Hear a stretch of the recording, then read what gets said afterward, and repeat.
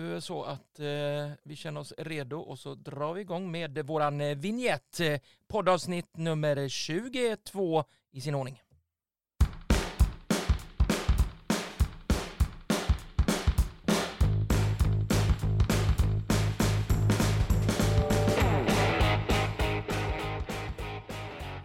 Ja, men sådär. Gitarrsolot är på gång och intågande, men vi saknar en person. Jag saknar honom jättemycket. Niklas, vad säger du? Fredrik är ju inte med oss. Han ville ju fokusera lite grann på sitt jobb som han har fått nu under våren här. Men hur är läget med dig uppe i Sandviken då? Jo, men det är bra. Är det. Det är full rulle. Snart uppehåll. Snart? Jag trodde ni hade gått på uppehåll. En vecka kvar. Den här veckan ut. En vecka. Får här ut en vecka till. Ja. Ja. Saknar du Fredrik då?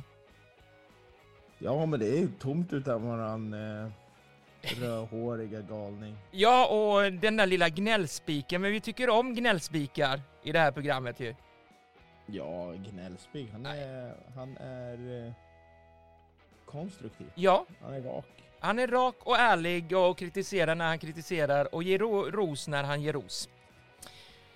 Precis. Vi har mycket på agendan idag så att vi låter väl gingen runda av och så är ni mycket varmt välkommen till podd nummer 22 av Innanför linjerna.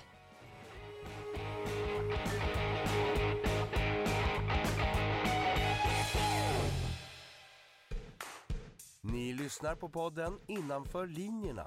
Svensk damfotboll på elitnivå.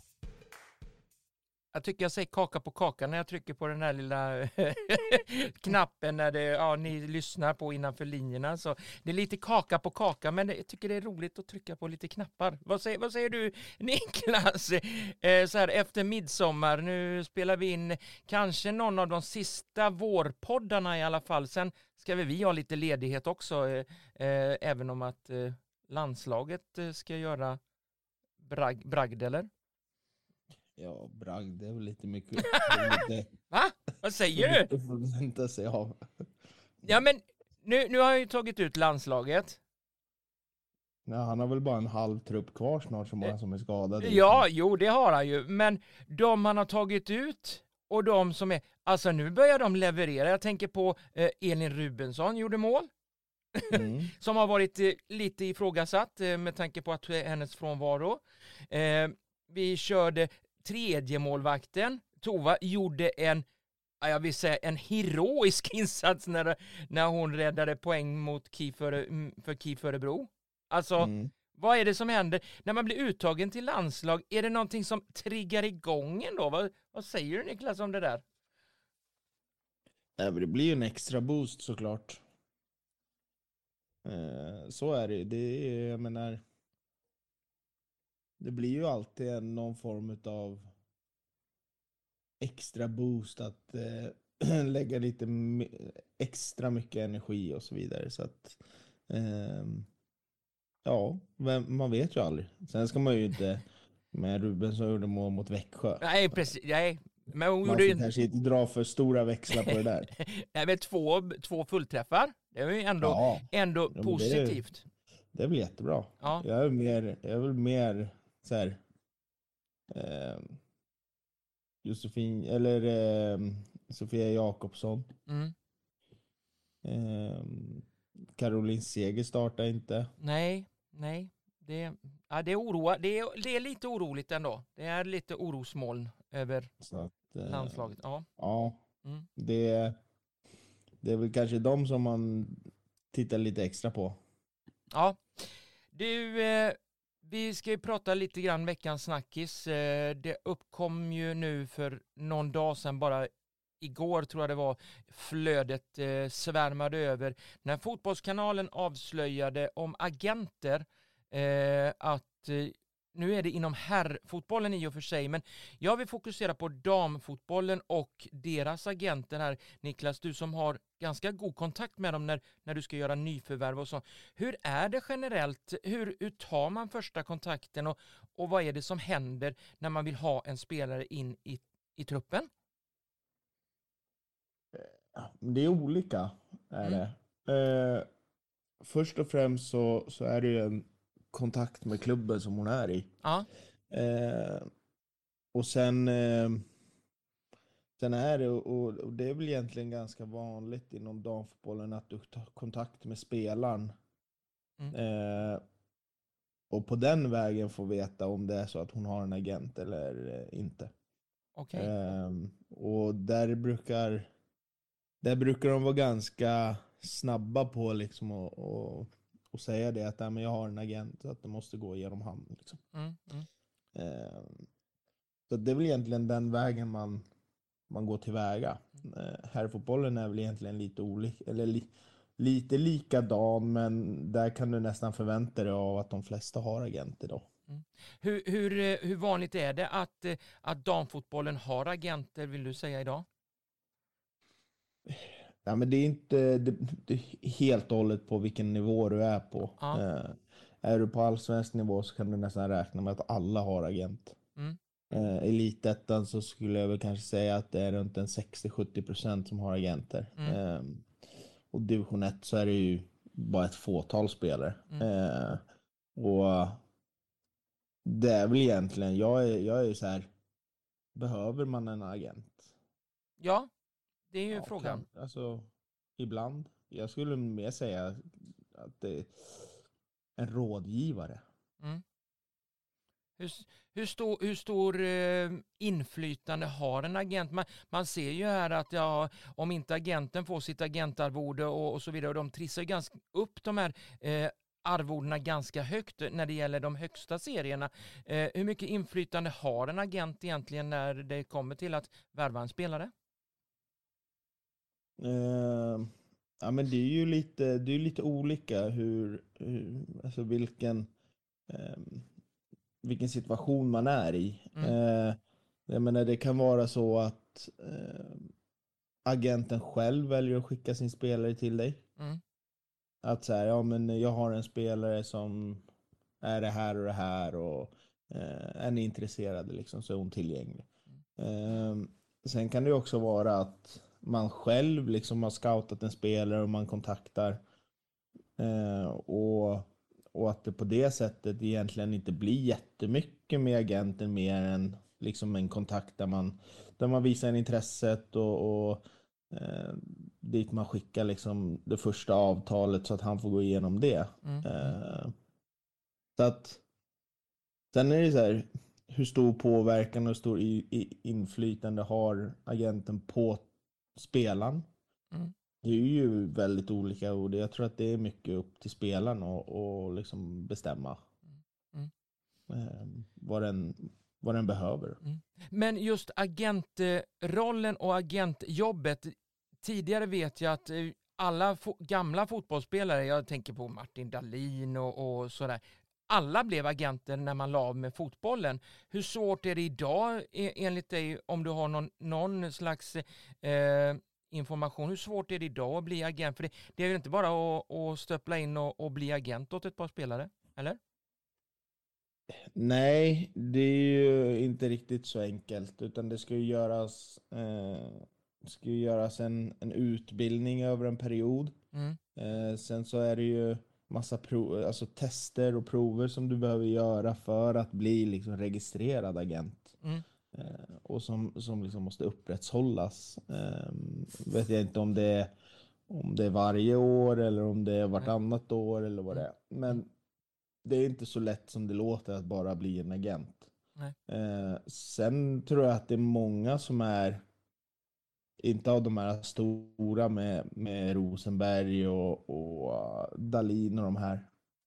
Men jag tror att det är många som är liksom rådgivare. Och inte agenter, men indirekt är agenter. Man vill vara agent. Ja, men alltså det krävs ju mycket. Det är mycket som krävs för att du ska bli en agent. Och då är det oftast lätt att kunna bli en rådgivare till exempel. Jag vet inte hur mycket du har läst om det här avslöjandet som både Fotbollskanalen och GP kom ut med. Är du förvånad över att det händer sånt här som har hänt? Inte ett dugg. Alltså agentvärlden är ganska smutsig. Så är det. Så att det är inte så att jag är jättechockad. Föredrar du hellre att gå via klubben och förhandla än att gå via en agent om spelaren nu skulle ha en agent fast sitter på ett kontrakt med en klubb? Ja, men alltså det är olika är Ja. det. Men nu är jag i division 1 och Ja. där är det liksom, det är inga jättepengar att Nej. diskutera i ett kontrakt. Så där är så här, ja, alltså vill du ha din agent så absolut, men ofta så blir det liksom att klubbarna bara drar sig från att man skiter i det istället. Sen är det såklart när man börjar komma upp liksom på de här allsvensk nivå och man vill sticka utomlands där det liksom börjar snackas lite mera pengar. Ja, men då kan det vara bra att ha en agent. Men jag föredrar ju att skapa någon form av relation med spelaren så att hon förstår liksom vad jag tänker och jag förstår hur hon tänker och så vidare istället för att hålla på och gå genom agenter och så vidare. Ni sålde ju faktiskt en spelare, eller sålde. Jag tänker på Folkesson. Hur gick det till där? Var det Uppsala som kontaktade er eller var det Folkesson som ville flytta på sig, röra på sig och ta nya och se om hon klarade av en högre division? Nej, men där hade vi ju i hennes fall så hade vi ju ett utgående kontrakt som hade gått ut. Så att hon var ju fri att göra egentligen vad hon ville. Var hon. Däremot så hade vi ju den i somras också till en annan, fast dåvarande elitettan-klubb. Okay. Men då gick det ju genom oss. Okej. Så det var ni som förhandlade där? Ja. Du, vi lär ju få återkomma där, för det som sagt var det är en smutsig bransch, agentvärlden, och det är väl lite delade meningar om man ska ha agent eller inte via spelare och ni tränare och sportchefer och ni som tar kontakten, eller? Ja, den är väldigt, väldigt tudelad. Du, vi släpper det där veckans snackis och tar och går vidare i det här programmet. Följ podden på Instagram, Twitter och Facebook. Nu kommer vi till de här tidigare omgångar som vi inte har redovisat. Det är 2 omgångar per serie. Vi börjar väl med 14 och 15 i Allsvenskan, va? Tycker jag. Ja. Ja. Är du chockad över resultaten? Eller vad säger du om de här 2 omgångarna, om du får summera det? Nej, men det är väl inte.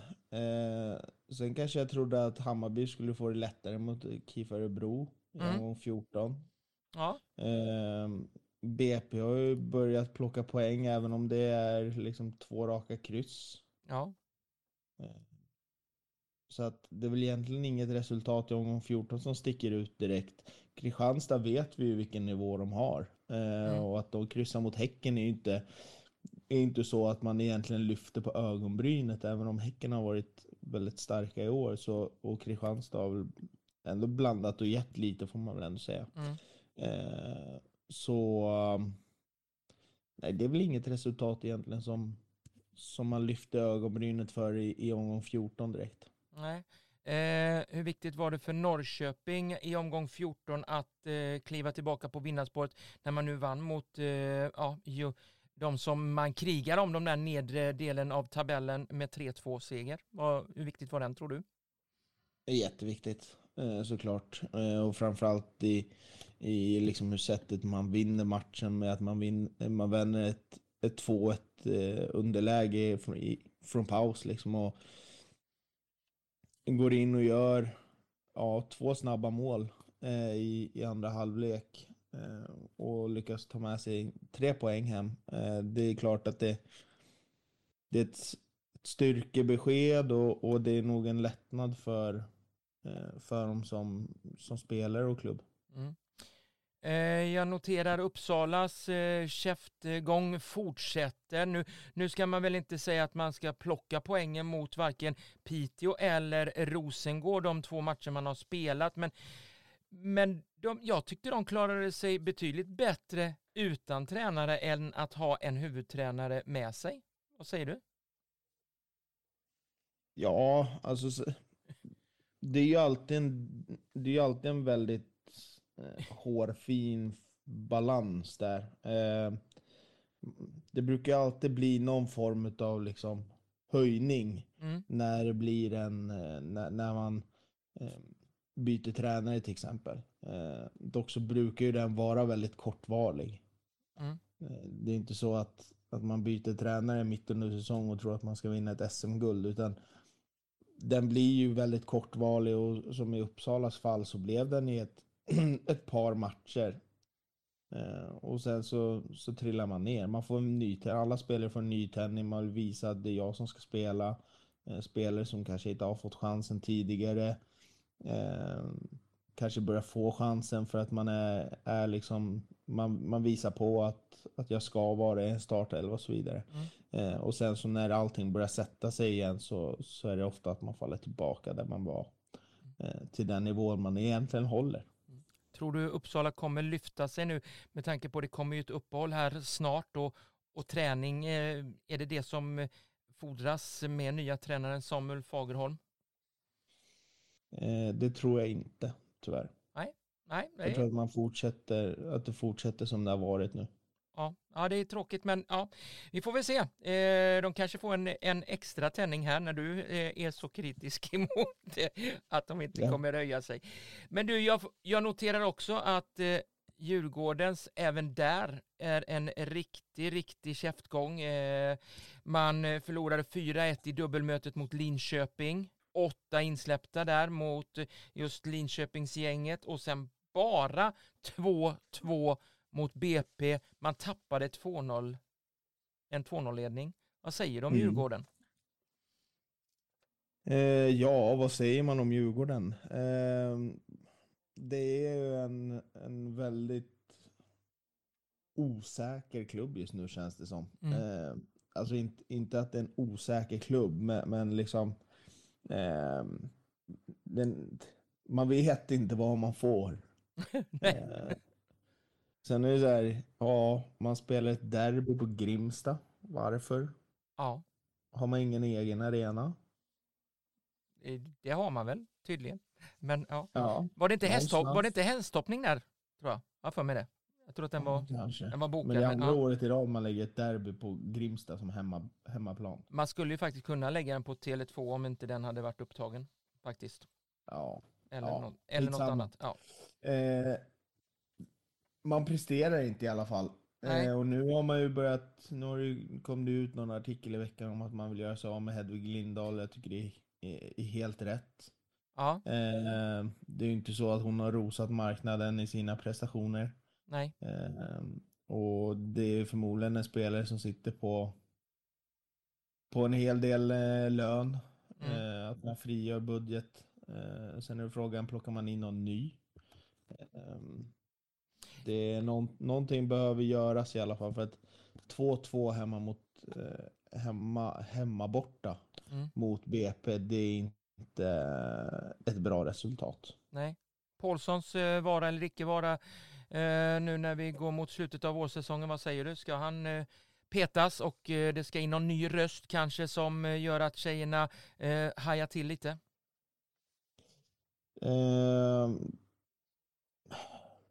Svårt att säga. Jag är väl mer så här, man går tidigt ut och säger att man är topp 7-lag. Man möter ett BP, man spelar en 5-backslinje. Det är så här, varför spelar man en 5-backslinje för? Ja. Någonstans måste man ju göra en förändring. Sen om det är om Paulsson eller att det sitter i styrelsen eller i klubben i sig, men 5 backar mot ett BP, det blir alldeles för defensivt. Det blir för lågt. Man blir för låga. Man tillåter BP att skapa möjligheter som de kanske egentligen inte behöver. Så att ja, jag vet inte om det är så att det är Paulsson som måste att det måste in en ny röst, eller om det är liksom att det kommer ovanför. För någonstans så tycker jag att man bör se över sitt spelsystem. Ja, det kan jag faktiskt slå fast vid, att det är någonting som behöver göras för att få upp laget ur det här träsket, om man inte ska vara kvar där nere. Men du, generellt Niklas, vad vill du säga? Stockholmsfotbollen, förutom Hammarby i allsvenskan här i damfotbollen, så går det ganska mycket grus i maskineriet för storstadsfotbollen. Titta på AIK herrar. AIK damer leder ju i och för sig elitettan. Sådär. Vad vill du generellt säga? Hur tror du Stockholmsfotbollen mår just idag? Ja, det finns ju inte någon del av landet som har så många toppklubbar egentligen. Nej. Men det är klart att den har fått en liten törn. Hammarbys damer går jättebra. AIKs herrar går åt helvete. Ja. AIKs damer går bra. Djurgårdens damer går åt helvete. Ja. Sen är jag osäker på Ja, det går väl sådär med Hammarby herrarna. Ja, men det går väl sådär för både Hammarbys herrar både Hammarby och Djurgårdens herrar går väl sådär, va? Ja, så att det är man är inne i en tuff period i Stockholmsfotbollen, men förhoppningsvis vänder det. Och jag menar, Djurgården har ju varit, vi får inte glömma att Djurgårdens damer har varit i botten i säkert de senaste 4 åren. Väldigt länge sedan man inte var indraget i ett bottendrama.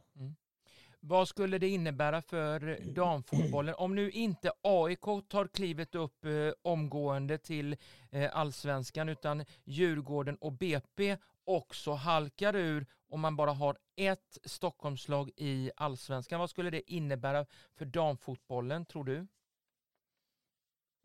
Jag tror att det hade varit ganska stora tapp. Hade det varit. Men ändå, Stockholm är ett ganska stort upptagningsområde, så att det bör ju finnas spelare som är bra nog och kunna vara med och konkurrera i en allsvensk miljö. Men det är klart att man skulle tappa ganska mycket om det skulle vara så att både Djurgården och BP skulle trilla ur allsvenskan. Så är det ju. Jag vet inte, vad tycker du? Ska vi släppa omgång 14 och 15 för allsvenskan och gå över på 11-12 på elitettan? Ja, vad säger vi där då? Låter bra. Är det något som chockerar dig? Förutom att det är ett par stycken storresultat. Det är ju AIK där som ångar på och öser in mål. Va?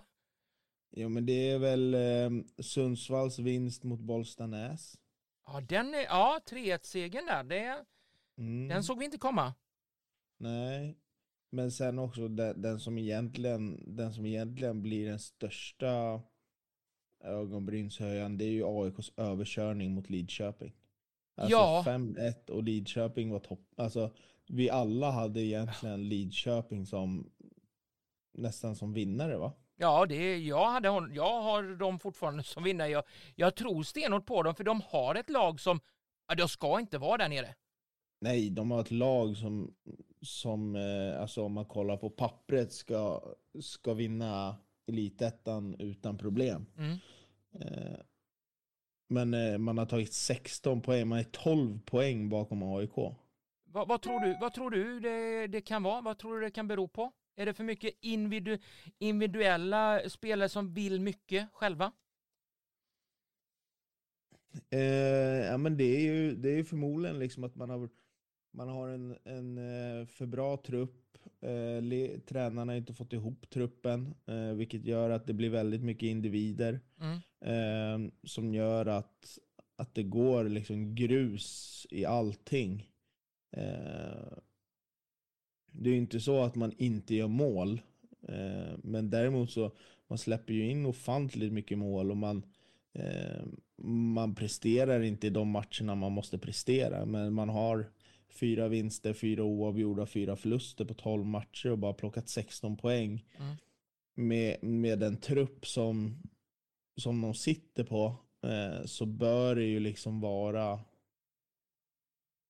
ja, det är minst 10 poäng till. Ja. Men man har spelare som Jennifer Sjösten, Moa Öhman, Sarah Michael, Karlsson Törnborg. Ja, men Karlsson Törnborg, och det är Emilia Bengtsson och alltså Emma Gabrielsson. Det är ju liksom, det är otroligt bra spelare. Men någonstans så får man inte ihop det, och det är ju liksom, har man en sån trupp och inte får ihop det, då är det kanske att man börjar snegla mot en ledarstab och se var problemet ligger någonstans. Det är ju inte att man har för dåligt spelarmaterial.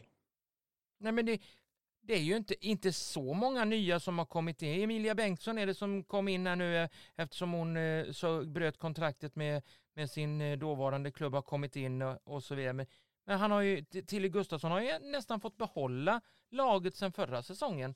Så vad är det som har gått fel nu, tror du? Ja, men det kan vara någonting internt. Det är mycket som säkert händer som vi inte har en aning om. Som liksom inte kommer fram. Så att det är ju egentligen, det kan man ju bara spekulera i. Men någonting snett är det ju. Rannsaka sig själv rent ut sagt när semestern börjar att vara runt hörnet, eller? Ja, men det måste man göra. Och nu ska man väl inte säga att någonting är kört, men det är 10 poäng upp till Trelleborg som ligger på kval. Och det ska väl egentligen ske liksom något helt magiskt om det är så att de ska lyckas ta sig upp till en kvalplatsen. När du är inne på Trelleborg, herregud, vilken succé där nere. Joakim Fälldin, han har fått ihop det otroligt. Och du var ju inne på det där innan serien sparkade igång, att se upp för Trelleborg, för här har du ett gäng som kommer att överraska, och det har de ju verkligen gjort. Vad tror du är framgångsreceptet för Joakim Fälldin och hans spelartrupp? Nej, men de kommer från en serie, en division 1-serie som de gjorde bra. Man fick behålla stora delar av truppen, samtidigt som jag tycker att man har värvat väldigt smart. Man har lokaliserat vad det är man behöver ha in för att klara en säsong. Och där har man ju fått in liksom bra spelare i Ella Degerstedt och lite sådär. Så att ja, men Hanna Persson till exempel, med den rutinen som hon sitter på, blandat med kanske lite yngre förmågor som ligger bra i fasen och som har en bra utveckling, så att man har ju verkligen fått ihop det, och man har inte bara värvat som det lätt kan bli liksom när man tar steget upp till elitettan, att okej, nu måste vi värva spelare för att klara oss kvar. Utan han har verkligen jobbat på det laget som han har haft, samtidigt som han har förstärkt positioner som man kanske inte har haft innan, eller som man tycker har brustit innan. Och gjort det, lagt liksom mycket krut på riktigt bra spelare. Och inte bara spelare, utan det verkar också vara ganska bra personer som gör liksom att man bibehåller harmonin i truppen och så vidare. Och det är väl egentligen det som jag tror har varit den största framgången för dem. Vi har ju ett rock'n'roll-gäng också i elitettan. Gusk. Alltså, jag vet inte vad vi har dem. Alltså det är vinst, förlust, oavgjord, vinst, förlust. Alltså det är ju blandad kompott i stort sett över hela vårsäsongen. Nu förlorar de mot Rösse Uddevalla med 2-0 och så omgången efter, ja men då vinner man mest klara siffror över ett annat jumbolag, Sundsvall, med 4-1. Vad är det som inte, alltså för att få den här vinnarspåret och alltså gå flera matcher i rad vinnande, det gjorde man ju för ett tag sedan, men det verkar vara spårlöst borta. Vad säger du, vad behöver man göra för att komma tillbaka till det? Ja, alltså det är ju väldigt, ja, det är svårt att se, det är svårt att sätta fingret på vad det är som gör att de är så upp och ner och inte liksom hittar en rak kurva, om man ska säga så. Så att det är väl egentligen bara att fortsätta på det spåret man har och liksom försöka ta med de delarna från vinsterna och se liksom vad gör vi här kontra i de matcherna som blir lite liksom där man tappar poäng och inte kommer upp i prestation till exempel. Sen ska man ju inte heller glömma att Rösse är ju faktiskt ett ganska bra lag. Man presterar en fin fotboll. Sundsvall slog ju Bollstanäs i omgången innan och torskade sen. Det är ju ett lag som är väldigt upp och ner och som har många unga spelare, och där blir det ju egentligen automatiskt att prestationerna också blir väldigt upp och ner. Just Rösse där, 2 raka segrar, är man lite grann på gång, kan man få, om man får en seger nu inför semester och uppehållet här, kan det stärka deras positioner och kanske plocka, för jag vet ju att under hösten så kommer ju de här nykomlingsgängen att åka på en och annan käftsmäll mot topplagen, för att nu har man ju läst dem, nu har man ju scoutat dem lite mer till höstens alla matcher. Vad säger du om Rösses chanser att hänga kvar? Just nu ligger de faktiskt på en 11:e plats och klarar sig kvar just nu. Jo, men jag tror att Rösse kommer klara sig kvar. Det tror jag. Och jag menar, det är 4 poäng upp till 6:an Lidköping. Så att en vinst och ett kryss så är man ju där om det är så att lagen där tappar poäng. Så att jag tror att Rösse löser det till slut.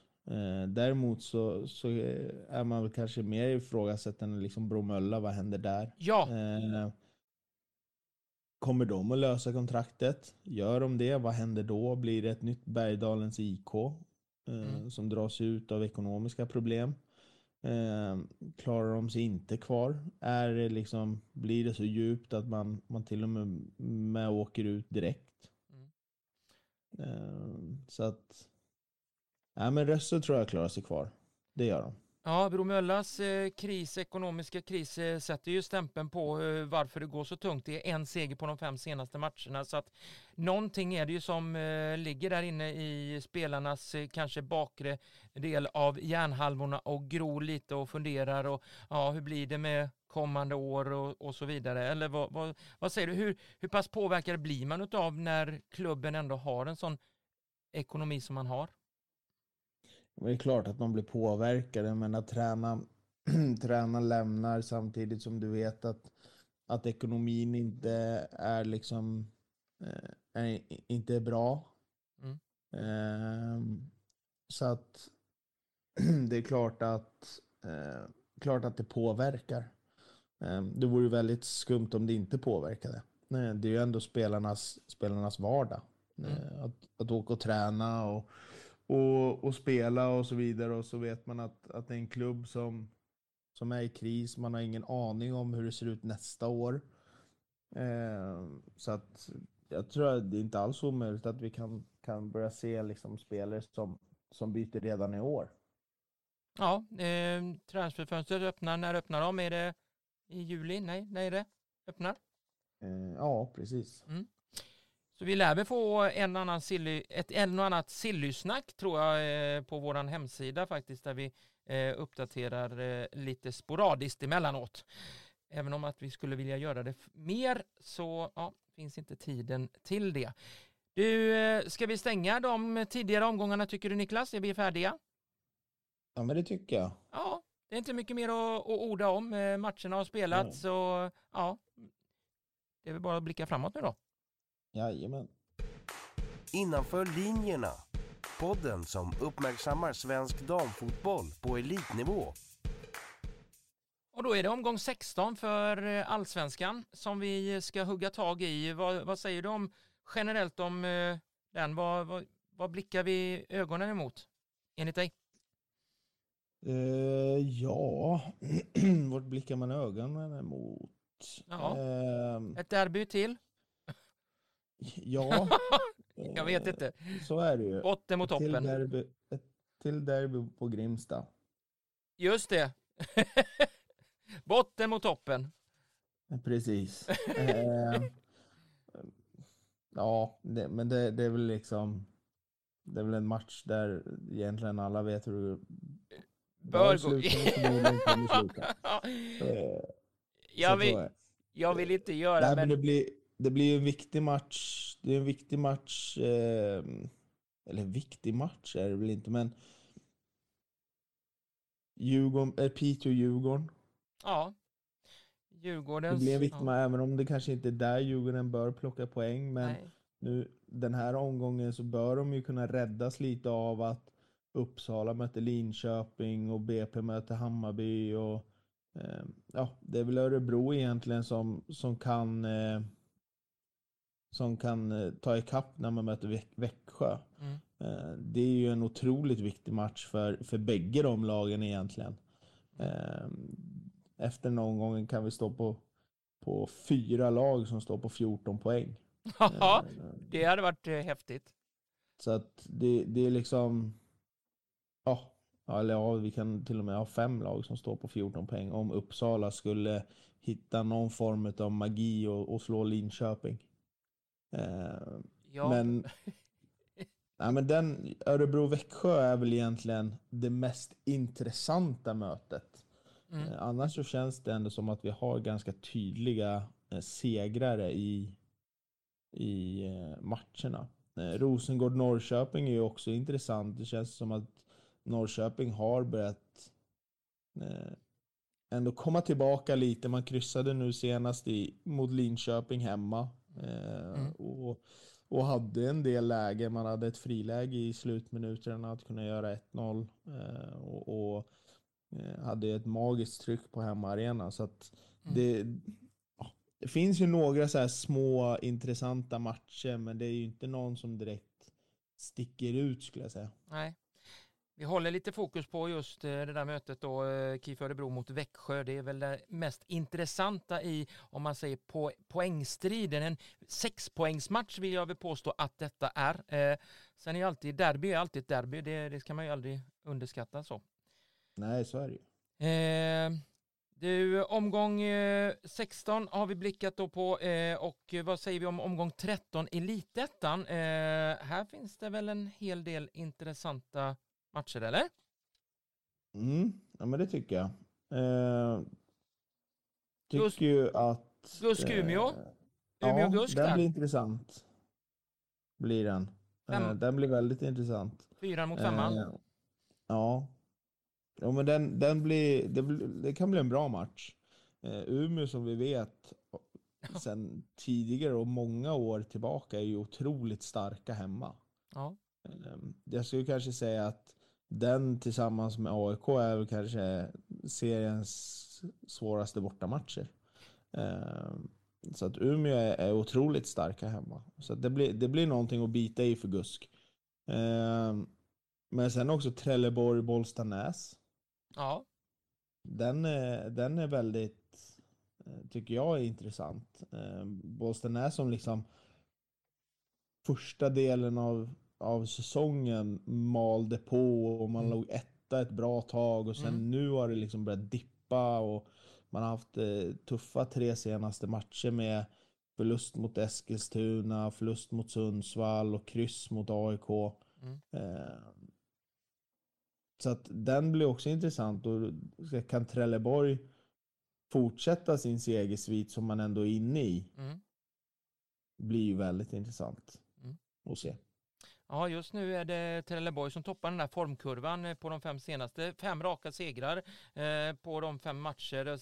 Tätt följt av just AIK, Umeå. Det är ju de 3 lagen som är formstarkast just nu. Vad säger du om bottenträsksmötet då? Sundsvall-Häcken?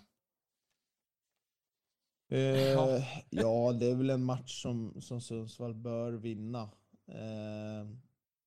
Sen så har väl Häcken, de har ju blivit lite av en slag på sig i år. Och kommer nog få det tufft mot Sundsvall borta. Sundsvall som ändå verkar ha hittat någon form av spel när man slog Bollstanäs hemma och lite sådär. Men du, jag slänger in en brasklapp ändå för att om inte Lidköping vinner mot Eskilstuna så tror jag tåget har gått från Lidköpings perrong för att ta en topp 3-placering. Vad säger du då? Jag tror att det tåget redan har gått. Åh herregud, du spär på den där med tändvätska. Ja, men jag tror att det är så som det har varit, så som det har sett ut och de lagen som ligger där uppe, så ska det nog mycket till att de plockar in 10 poäng. Det tror jag. Ja. Vad säger du om Alingsås? Tror du de klarar det? Tror de klarar att ta sig direkt upp? Ja, så de är ju med där. Ja, det är de ju varje år. Sen är det frågan om de tar en plats direkt eller om de får kvala. Det är alltid lite lurigt, men börjar Umeå hitta tillbaka och sådär, så blir de farliga de också. Det som talar emot Alingsås är ju deras målproduktion. Ja. Men de har ju gjort 19 mål än så länge. Det är de sämst med bland topplagen. Ja, det är de. Verkligen. Så att det är väl egentligen bara 4 lag som är sämre. Ja, det är 9, 10, 11, 12, 13, 14 är det som har gjort färre mål än vad Alingsås har gjort. Men ja, det måste det är liksom, det är väl egentligen det som talar emot mot Alingsås, att de tar en direktplats. Men jag tror absolut att man kommer att vara topp 3 när man summerar året sen. Det som kan tala för dem är att de släpper in otroligt lite mål. Ja, så är det. Ja. Hörru du, vi gör väl så att vi ska börja avrunda det här programmet och då kommer vi till det där. Härliga, goa, trevliga tippningen. Då kör vi på det här. Veckans tippning presenteras av bettingstugan.se. Spela ansvarsfullt. Stödlinjen.se. Vi har fått Fredriks rad från både omgång 16 och 13 i de respektive serierna. Och jag har också gjort mitt. Nu väntar vi bara Niklas. Du, vad säger du omgång 16? Vi börjar med Piteå och Djurgården. Här har Fredrik och jag satt en etta. Vad säger du? Men jag går i god för den. Du går i god för den och sätter också en etta. Jajamän. Vi har även en etta på Kristianstad-Vittsjö. Vad säger du då? Ja, den håller jag med om. Den håller du också med om? Okej. Men vi är inte riktigt eniga Linköping-Uppsala. Fredrik tror ett kryss. Jag tror att Linköping tar segern. Det tror jag också. Jag tror en etta. Där är den etta. Vi är eniga om att Rosengård kommer att besegra Norrköping. Vad säger du då? Där säger jag ett kryss. Där blir det delad pott. Okej, ja. Tor-Arne Fredheim är på gång alltså, enligt dig. Ja, kanske. Kanske, ja. Stackars Kalmar med 2 inspelade poäng så här långt efter 16 matcher. Vad säger vi? Nu kommer Häcken på besök. Vi har klarat 2 år. Säger du en etta då, eller? Ja, jag försökte komma på något väldigt bra att säga. Jag har ju svårt att säga att man plockar mer poäng i en match mot Häcken än vad man gjort på hela det här den här början av året, så att Ja. det blir nog en 2 där också. Ja, det blir väl, visst, jag tycker synd om Kalmar, men man förtjänar poängen. Man måste göra bra insatser också då i matcherna. Det kanske har studsat emot dem också lite, stolpe ut och det, men sen har vi ju den här 6-poängsmatchen. Fredrik tror att Växjö tar segern. Jag tror faktiskt det blir delad pott där. Vad säger du då mellan Örebro och Växjö? Ja,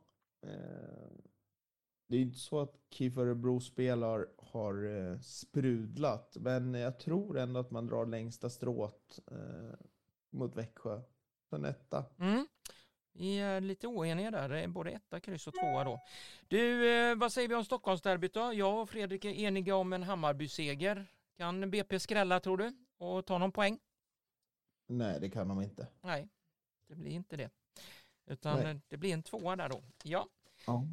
Du, omgång 13 i Elitettan. Vi inleder med Stockholm mot Göteborg, eller Mölndal ska vi väl vara ärliga och säga att det är. Det är AIK mot Jitex. Fredrik och jag är klart överens om en 1. Vad säger du då? Jag instämmer mig.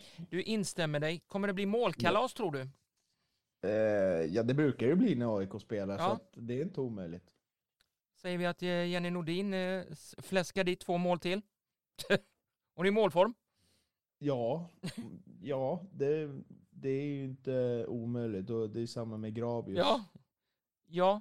Kommer de kan det vara så att de kan gå till ärkerivalen Djurgården under transferfönstret? För de är ju i jakt på målskytte, Djurgården. Vad säger du då? Om de försvinner från AIK? Kan det vara så? Nej, det skulle de inte göra. Aldrig. Jag tror att de känner just nu att de är ett bättre lag än vad Djurgården är. Ja, det är klart. Då är man inte intresserad av att kliva upp i seriesystemet, utan man vill ha harmoni kanske, möjligtvis runt omkring sig. Du, 4 mot 5 då. Umeå Gusk. Vi har satt Umeå-seger där, både jag och Fredrik. Håller du med, eller? Jo, men det gör jag.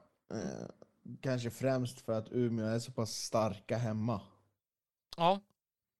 Är det. Så att, men jag håller nog Umeå snäppet högre där. Dags för Mattsson att visa att rock'n'roll-gänget håller en jämn nivå och vinner igen.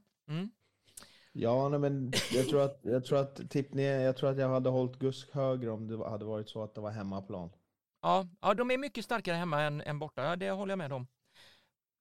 Du, bottenträsksmötet då. Fredrik tror på en Häckenseger. Jag tror på delad pott.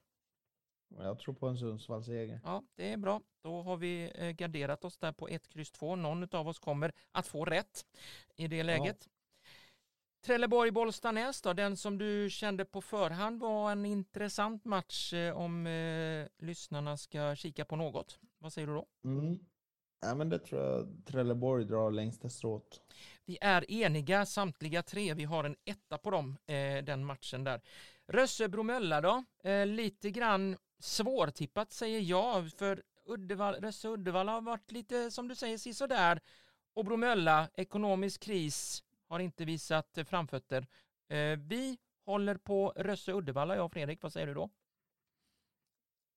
Jag håller med. Du håller med. En 1. 3 ettor. Malbacken hemma på Strandvallen tar emot Alingsås. Vad säger du då? Vi har en klar 2. Ja, Alingsås får en trevlig en trevlig bussresa hem. Det gör de, får det, ja.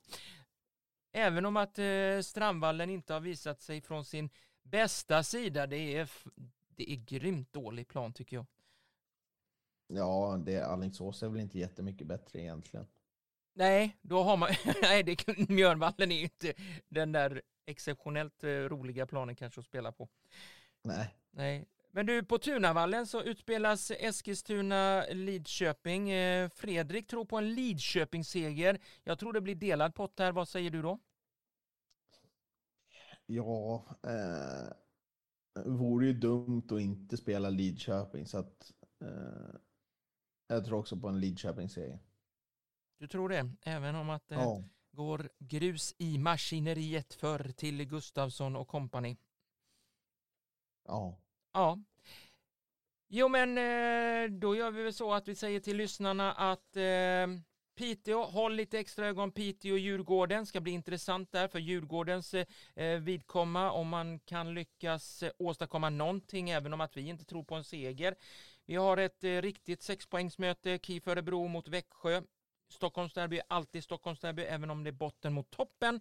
Och i Elitettan så är det tabell 4 mot tabell 5, Umeå mot Gamla Uppsala, som jag tycker ni ska ha. Och så Bottenträsksmötet samt Trelleborg mot Bollstanäs. Det är de matcher vi tycker att lyssnarna ska hålla lite extra koll på.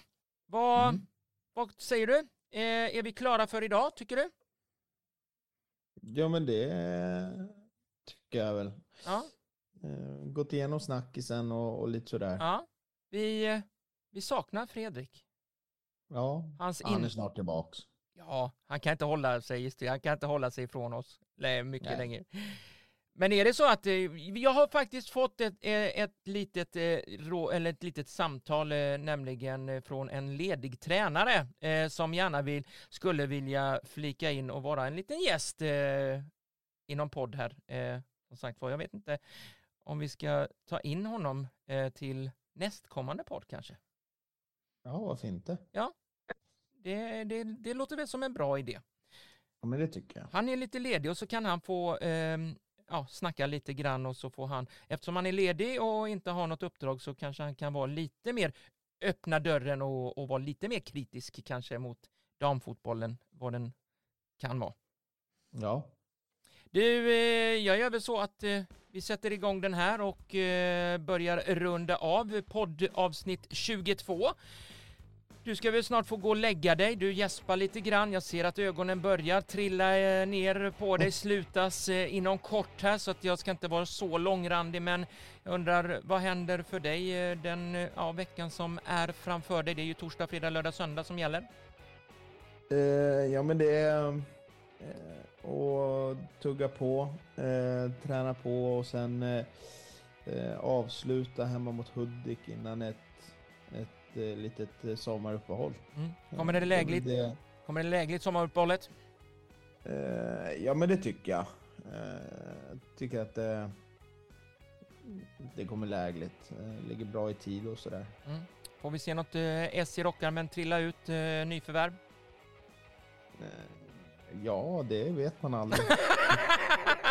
Nej, man vet aldrig mer tränare eller någonting. Ni har alltid någon S i rockärmen som ni plockar fram inför vad hösten komma skall.